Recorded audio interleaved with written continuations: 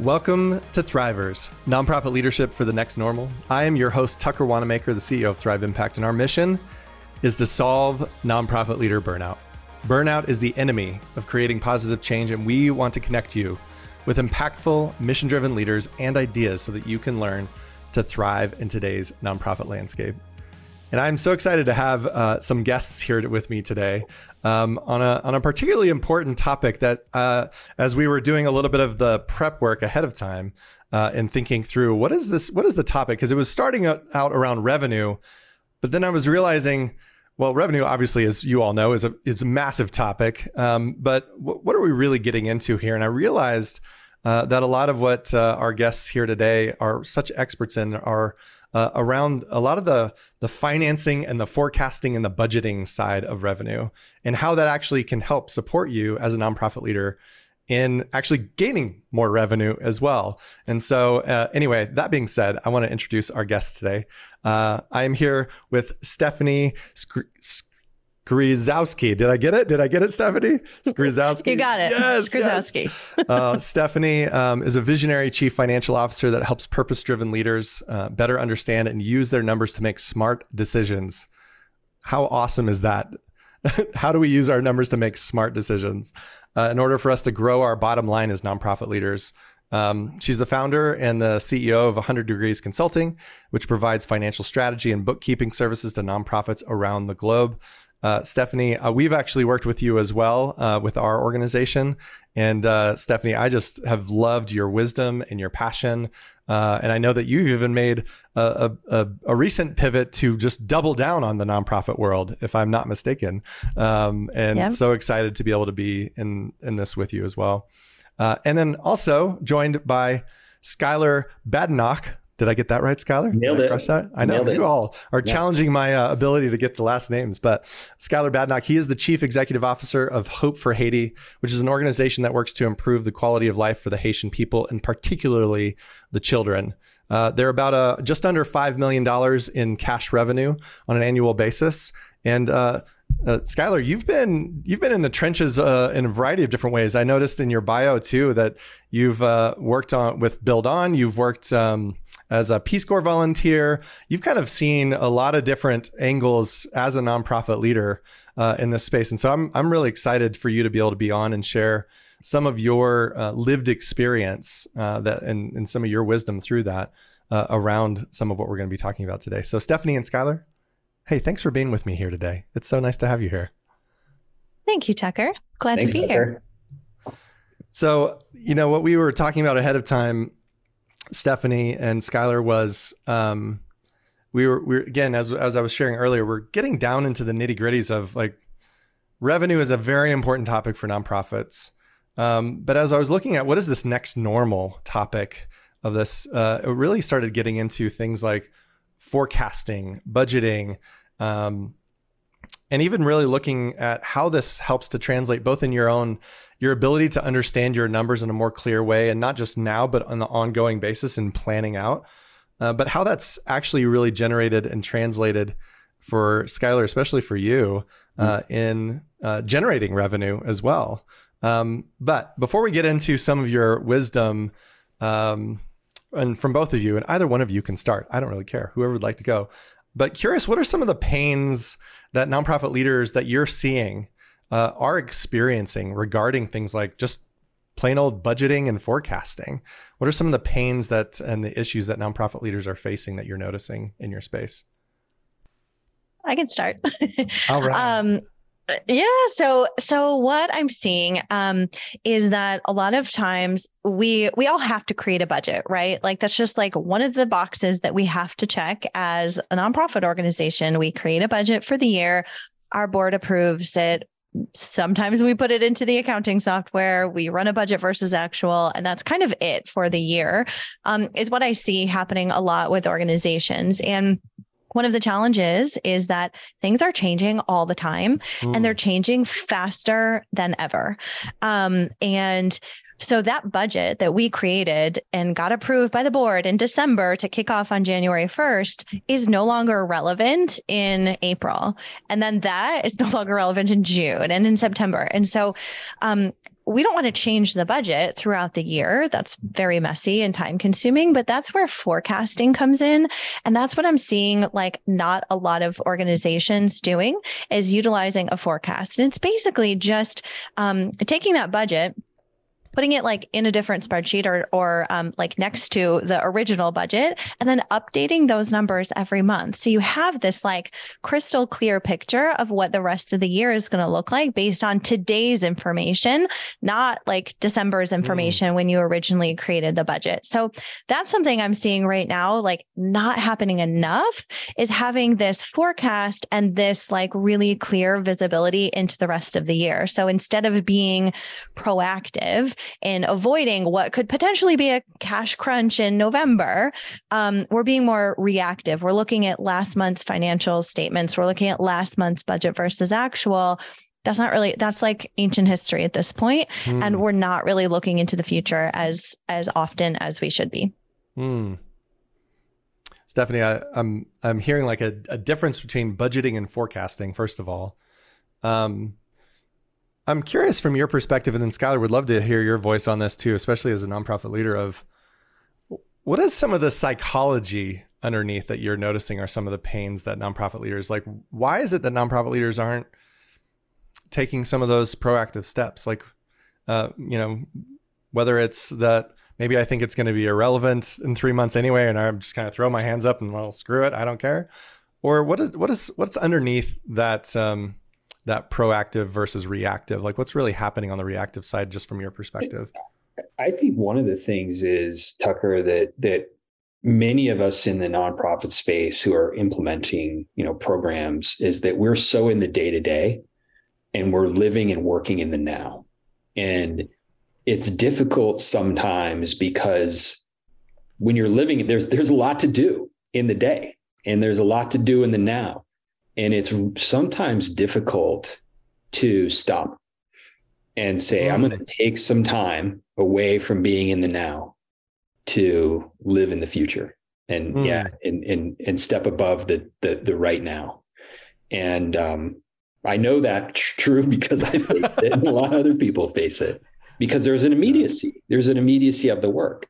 And so just being intentional about taking that step back and forecasting, planning, and budgeting is so important. And I think one of the things that I've learned over the years, and I've learned this from Stephanie too, is that it's important to have a system and a cadence in place, and that helps. So we know that we're gonna, there's gonna be a time where our heads are down and we're implementing. But we're going to know that there's going to be periods of time, whether it's during the week or the month or the year, the quarter, that we're going to have to take a step back and look and plan. And I think carving out that time is important. It's easier said than done, but it proves invaluable when you're able to look at things from a different perspective than the now and the immediate programs or the immediate situation that you're trying in front of me. You're trying to navigate. Yeah. I love that, Skyler.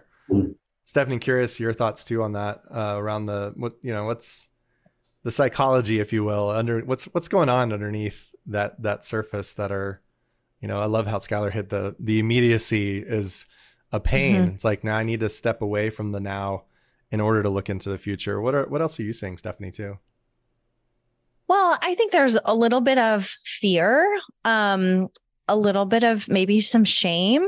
And this, when we're talking about money, like think about your personal finances, maybe not your personal finances, but personal finances in general. Sure. There's often a lot of shame when it comes to money. If, you're not where you should be, if you have credit card debt, if whatever. And I think that carries over a lot. If you're the executive director, if you're the CEO, the one that's responsible for the money and things aren't tracking the way that you want them to, a lot of times it's a lot easier to like avoid looking at our numbers than it is to like face the cold hard facts. And it's true. And so I think that there's I mean, literally had leaders tell me that, like, I would rather just not look at it and just make decisions based on how much money is in the bank today and like hope for the best than like have to dig into it. So I think it's, potentially a little bit of fear, a little bit of shame, also, shame around like that like, I'm not a numbers person. Like, this really confuses me. This really overwhelms me. And so when you hear a word like forecasting, if you're not a numbers person, like, that's scary. That seems overwhelming. I don't really know what that is. So I'm just like not going to explore. I'm just not going to do it. So I think that carries through as well. Because I talk to a lot of people who are like, I'm not a numbers person. And that is like the mindset that they've sort of drilled into themselves. And so they really believe that, like, I'm not a numbers person. I can't do this. So I think that plays in as well. Wow. Stephanie, I resonate very much personally with that. And I know you've gone through some of the stuff with us too. Last year we had a massive cash flow issue at the beginning of the year. And it was some of those pieces of like, I'm not necessarily a numbers person per se either. And I felt that exact shame. Like, I was like, I should know this. It was all I should it all over myself. Right. It's like, I should know this. Why don't I know this? And then I was like, wait, why am I beating myself up so much when I have people who actually know these things better than, like, it's okay that that's not my strength. There are others in which have this strength, and that's why we create teams and partners, as an example. But that shift even for me, and I even teach on this stuff around co-creating your future, and we have podcasts about all these kind of things. And yet, I still felt that shame for a little bit there, realizing, wait a second, why don't I know this? What's wrong with me? And I was like, wait, I need to reach out. I need to connect because this is important. So I appreciate you speaking to that, Stephanie, because that's a felt experience for me personally, but I know from many others as well. Skyler, curious your reflections on. Yeah, I was just laughing because it really resonated with me. And I remember there was a couple moments where I'm like, oh, I know where we are financially, but I don't want to look. By the way, the inverse is true. So like, if we just get a big grant and our bank account's full, I look at that thing every day. It's a good reminder. I'm looking at it every day. It's like my morning ritual. I'm like, I'm going to look at my bank account right now because I know it's good and it's going to pump me up because it gives me that relief that, we're in a position of, financial strength. But it also reminds me that's why the planning is so important, because now we don't have to. We're not in that. And not every nonprofit's in this situation. But you're not in that day-to-day grind of like, I have to get money, make payroll, and there's nothing else I could do right now besides try to go find funding to make payroll and, do the work that I want to do. But when you get past that, then I think it becomes a lot easier to start being more proactive in your planning. Well, so let's hop into what is this next normal of leadership around this particular topic look like. And I loved, you both brought up such really important topics around this. One was, Skyler, you hit on, you said the systems and the cadence or the rhythms around this, that it's not a thing that you just do willy-nilly every once in a while. It sounds like you have a system and a cadence around looking at it with other people, that it's not just, it doesn't create more isolation for you. You just have a rhythm with your team around it. Cause that was what, Stephanie, you were sharing the resonance I had was I didn't have a good rhythm around it at that point. And it created more isolation for me, which we know is one of the biggest perpetuators of burnout. That's a massive issue, is isolating myself, thinking, why don't I have it figured out? So curious around, what does the next normal of nonprofit leadership look like? Like, Skyler, I'd love for you to unpack a little bit of how you have been able to do this. What is your rhythm around this? What does it literally look like? How often do you meet with Stephanie? How often do you meet with your team? How do you look at the financials? And how do you deal with some of the shame that maybe has arisen in you? And you're like, wait a second. Okay, I don't need to let that be there. I can lean into my team, or however you've done it. Just kind of curious your perspective on how you've led in this sort of next normal. Yeah, and it has evolved over the years. I've been the CEO of Hope for Haiti now for 6 years. And when I first joined the organization, I knew that I needed help. I needed help and support. It's actually the first time we started working with Stephanie and 100 Degrees Consulting, because I needed help coming in as a new leader, working with a team who I was just getting to know, And I didn't feel like I was the right person to drive the budget process and the strategic plan right away. I needed somebody to kind of help set up that practice. And I also wanted to be I wanted to be more collaborative, and I wanted to have my own input on what I thought the budget and the strategic plan should be, it should look like. And we also had to involve our board, but that process has since changed. And the next year after we worked with Stephanie, I think we worked with her for the second year, but I was more hands-on. Members of my team were more hands-on. Fast forward to today, it's totally different. Our CFO runs the whole budgeting process. I play a really important role. So does our board, but so does our team. And the team really collaborates to the point where I get a budget that I get to look at and ask questions, dissect, change, modify, and ultimately put forward to the board. But it comes to me after it's been looked through and built by our team. And it's a very collaborative process. That wasn't initially how we were doing it, but now that's how it's worked for us. And so every February we start the process. We have our 6 months of our fiscal year. It goes from July to June. So we have 6 months of really good data that helps us forecast where we think we're going to end up the year and where we think we're going to go into the next fiscal year.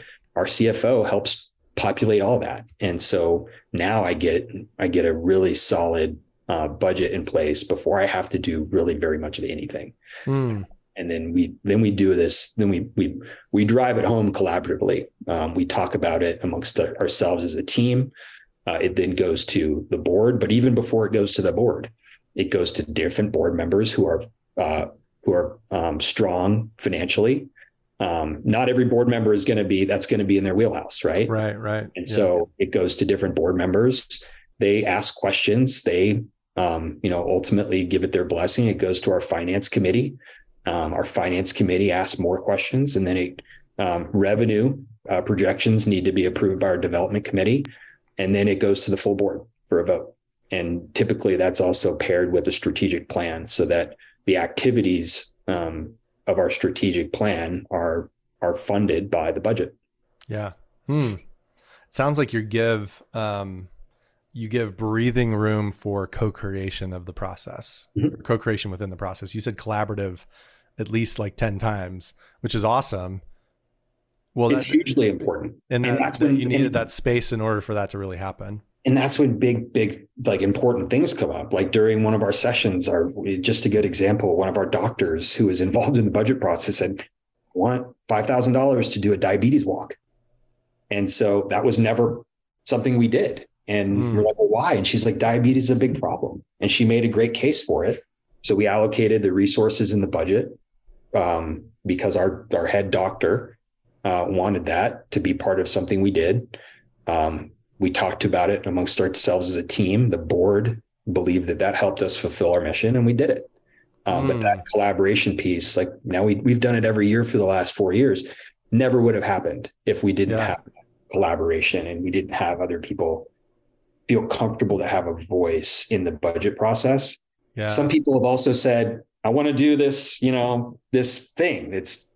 I'm like, that's not going to get done in the next 5 years. So you can't do that.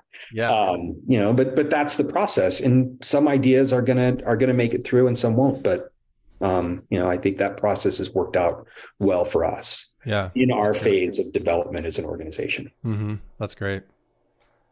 Stephanie, curious from your perspective, what does this next normal of nonprofit leadership look like? As somebody who works with a lot of nonprofits around, part CFO type of services, bookkeeping services, the things that you do with organizations, what is that next normal of leadership for them and how they can work in a much better, more efficient way? Yeah, I think, Of course, I'm always going to emphasize the financials and the importance of having a strong financial foundation. And that includes like your systems, having a really strong bookkeeping system and somebody who knows what they're doing, not just like a volunteer who, has offered to do your books every now and then, like a professional handling your numbers and really leaders taking ownership of the financials. Like, I feel like with all of the changes across the sector, across funding, different funding streams are drying up. Others are popping, other new ones are popping up. Like, we really need to be on top of our numbers. And so that means as the executive director, as a CEO, like, it's no longer okay to be like, numbers are not my thing. I have somebody else help me with that. Or my treasurer looks at the numbers. Like, no, we need to take ownership and really understand the story that our numbers are telling us. Because there's a lot of information inside your income statement that it's not actually that difficult to understand. Like, once you really like know the key numbers that you need to be looking at, like, that's where you can focus your attention. You don't need to spend hours poring over these Excel spreadsheets. But I think like for the next normal, you really need to have ownership of those numbers and understand the story that they're telling you so that you can make decisions based on them. Because that's what's going to take you through whatever the economy might do, whatever challenges might lie ahead. If you understand your numbers, like, you're going to be that much further along and more confident in your work as well. Yeah. Well, and I can attest to that too, Stephanie. I felt more confident as I've dug in and understood. It just feels like clarity. But, I have a little bit of a devil's advocacy here against the two of you here, which is, yeah, that's nice and all, but maybe I have a little more confidence in understanding, but will that really make a difference for me? Like, will that really help in terms of anything? Other than I just know, like, to me, it's almost like I could imagine a nonprofit leader saying, yeah, I already know it's painful, so why would that even help me, right? It's just going to make me feel more pain, right? Or something like that. Like, how is this really going to help if nonprofit leaders are able to go into that space, lean in, into the budgeting and into the forecasting? I do want to hit on that topic here in just a minute, by the way, of budgeting versus forecasting and the difference. But what does the leaning in do? What's the joy that we can set before them and to go through the pain in order to get there? Like, why would this even matter to them in the first place? What does this ultimately do for them, and what's made possible if they do this? I mean, I can start on the expense side, and maybe Skyler can chime in on the revenue. On the expense side of things, if you're forecasting, you're going to avoid like a cash crunch before it happens. You're going to see this coming 3 months, 6 months before it actually happens. So you can take action now to avoid like literally not making payroll. So I worked with an organization before, and I know this is the case for many organizations where your revenue is pretty heavily stacked in Q4, but your expenses are pretty much the same month to month. So you get this huge influx of cash, October, November, December, then you got to make it last like for the next 9 months until you hit Q4 again.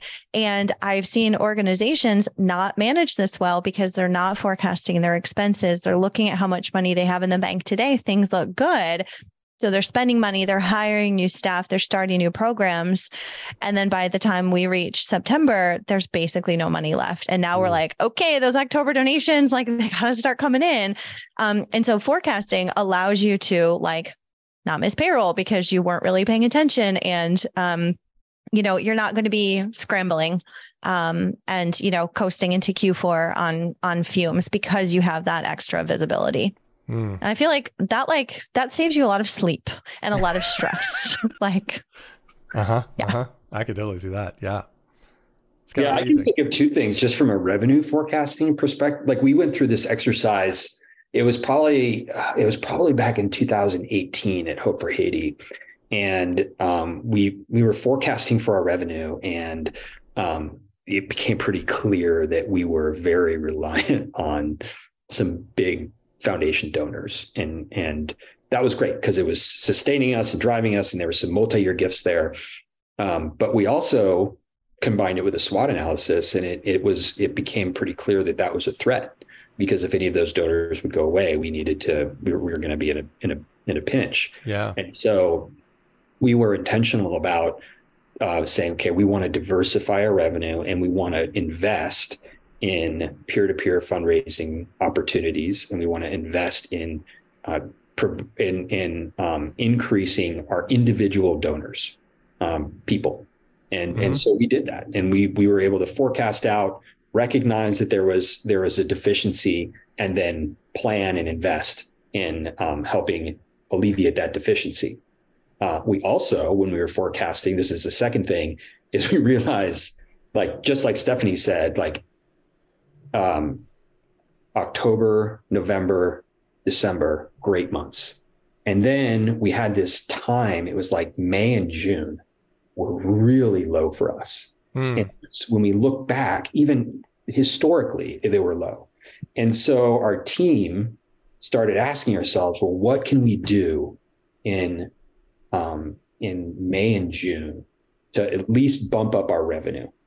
And so one of our colleagues came up with this really fun fundraiser that we do every year for the last 5 years now, called the Hike for Haiti Challenge. And it's our peer-to-peer fundraising opportunity. Wow. And that was one of the things that helped solve that problem that was identified when we were forecasting and we were doing that exercise. So we do it every year. And we've seen that our May, June revenue numbers are way up compared to where they were 4 or 5 years ago. That's great. That's great. Well, and what else is made, I'm thinking about our conversation that we were talking about earlier, which gets into the space of not just budgeting, but forecasting, and even over a longer period of time. And I know that was one of the stories that Stephanie, you and Skyler were both sharing around this sort of like 5-year forecasting out, going far out, which, at first blush was like, why would, like, everything's changing so much? Again, same idea. Why would I even go even further out around this? And why is forecasting not just in the next year, but even beyond? What's made possible by doing that? Because I know, Skyler, that's a thing that you do at your organization, that I know worked with Stephanie on as well, around really forecasting. Like, there's the budget, but then there's the forecast, and really looking at how we think it's going to be. It's almost like you're creating a hypothesis, but I want to dig into that a little bit, even in that longer term perspective. Like, what's made possible in even doing that type of forecasting that you've noticed? And both of you. Yeah, I love that question. And then I'll hit it real quickly, because you have to first embrace reality. And the reality is, just like you said, like, there's a really high percentage chance that 5 years from now, your revenue is going to be totally different than what you had forecasted. And there's going to be surprises and big donors. There might even be setbacks. So put that aside. What we found very useful, and Stephanie helped us create this 5-year forecast, looking back at all the revenue expenses of the past 5 years, and then looking forward to the 5 years ahead. And one of the things that we are really all about at Hope for Haiti is what we do, and that's impact. And so, yeah, we're about what we do, and that's, we help improve the quality of life for people in Haiti through healthcare and education and WASH and economic opportunity. And so we're also forecasting for impact. And so if I say, look, over the next 5 years, we want to hit 110, 120,000 patients a year, that has a budget allocation to that. And we need to be able to say to our donors, hey, over the next 5 years, at anywhere between $16 and $20 per patient, we can see 100,000 patients a year. This is what it's going to cost.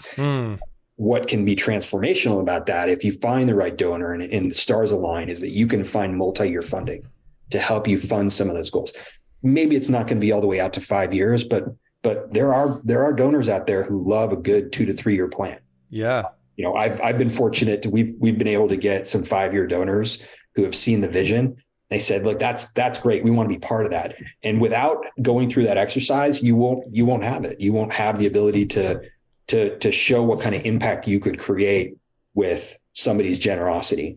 And so that is one of the biggest reasons why we do this exercise, is to talk about what would it cost to create this impact for the next 5 years. And it's almost like, if you're not creating a multi-year forecast clarity or understanding or hypothesis, if you're not getting multi-year grants, it could be because you're not forecasting which is not only you're not forecasting your finances, you're not forecasting your impact. Yeah. You're not going into that space that helps tell a compelling story of what could happen, right? And to your point, like things are always going to change.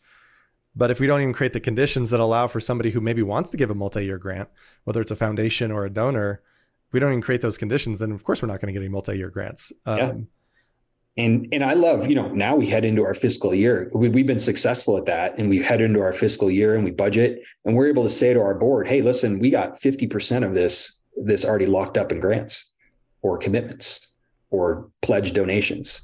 And that helps us even more when it comes time to forecast, knowing that we got 50% of our annual budget locked up in like a 95% like probability that it's going to happen. Yeah. And that's very helpful. Oh, that's great.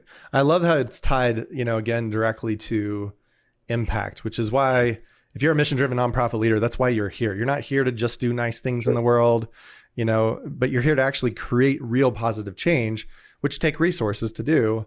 And so I love that your financial forecast is really an impact forecast first, right? It's like, no, what is possible and what is needed in the communities that we serve and the people that we're working with.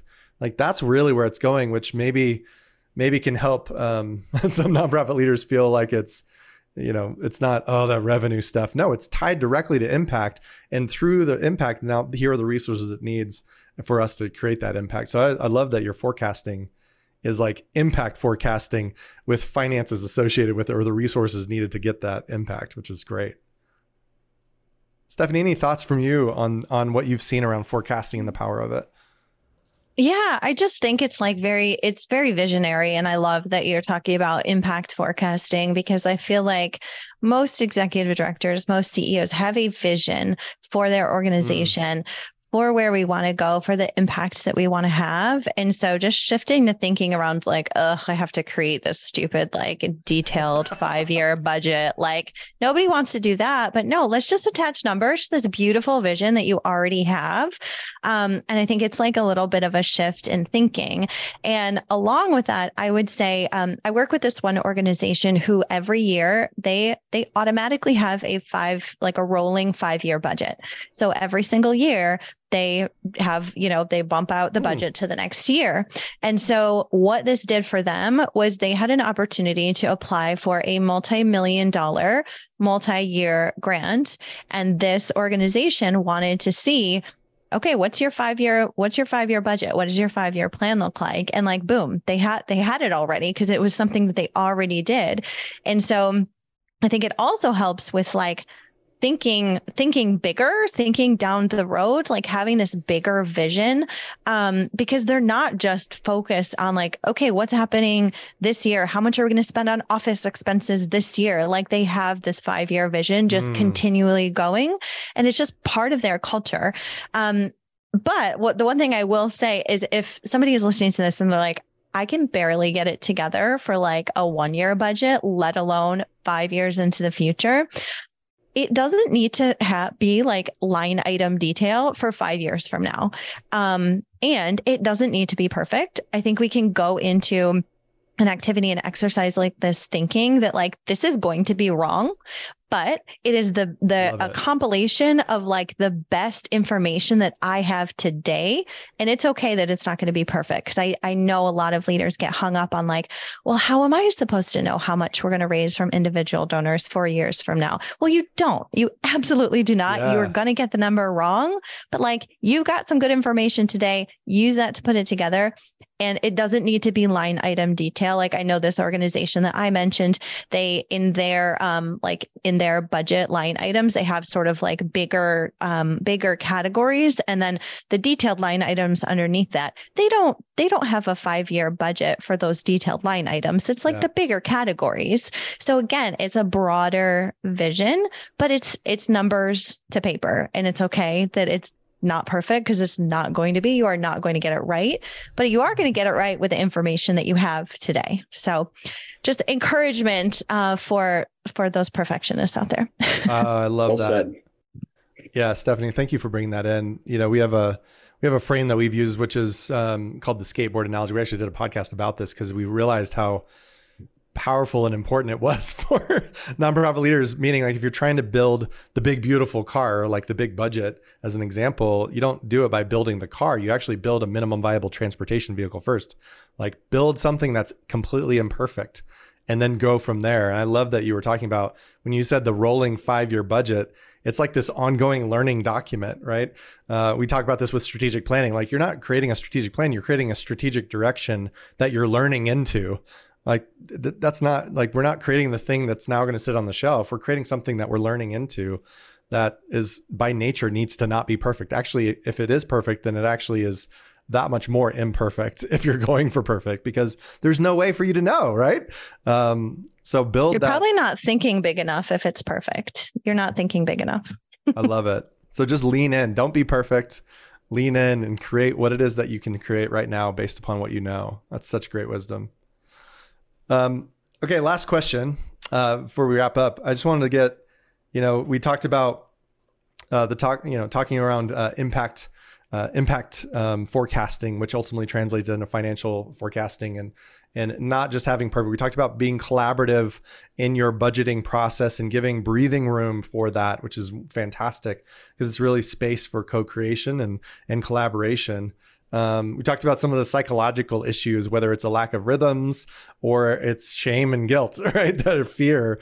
I'm like, oh, I don't even want to do it. So with all of this next normal conversation, I'm curious from both of you, what are some real key practical steps, like real nitty gritty that nonprofit leaders can do to take around forecasting in the way that you're talking about? What are something that they can start to do and as nitty gritty as you can get, the better, right? Like go into QuickBooks and look at this specific report. I don't know what it is, right? I don't want to project anything here, but just curious, what are some real specific things that nonprofit leaders can do to start to make some of these steps around leaning into what you're talking about? Who wants to go first? Me. Pointing at each other. That's right.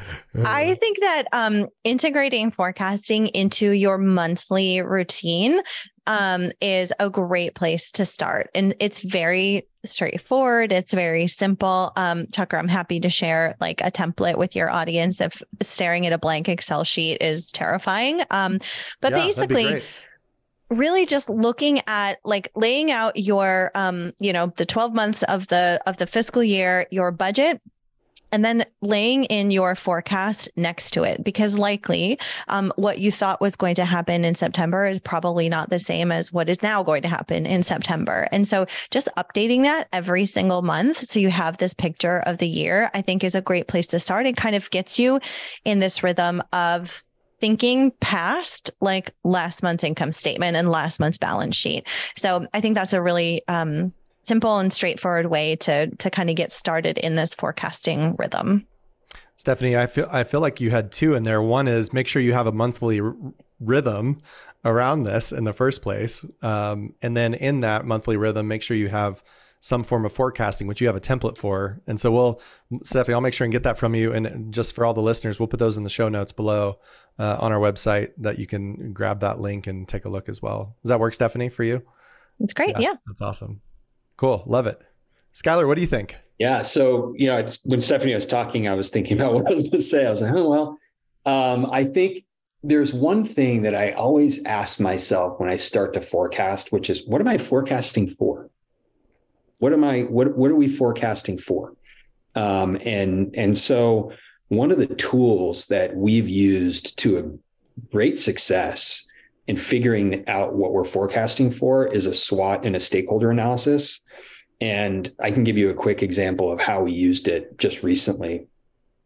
But we did our whole SWOT analysis. Again, very collaborative. We had various members of our team. I interviewed board members and our team, this is one that came from our team, is like, our CRM is outdated and it's just not working for us. And we would like to invest in Salesforce, in migrating over to Salesforce as our CRM. And so that was a weakness that our team identified. And as far as weaknesses go, we had to associate an action to that. And the action was budget to transition over to Salesforce. And so that's what that helped us answer the question.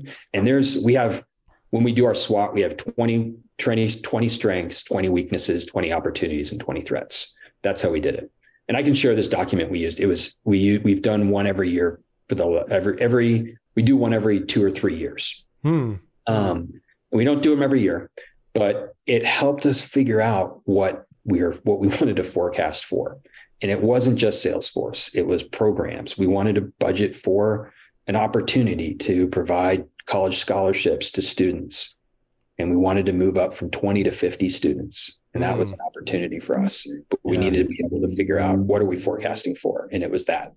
It was back when I first started in 2017, it was our branding was off. It was outdated and it didn't capture the essence of what our organization had become.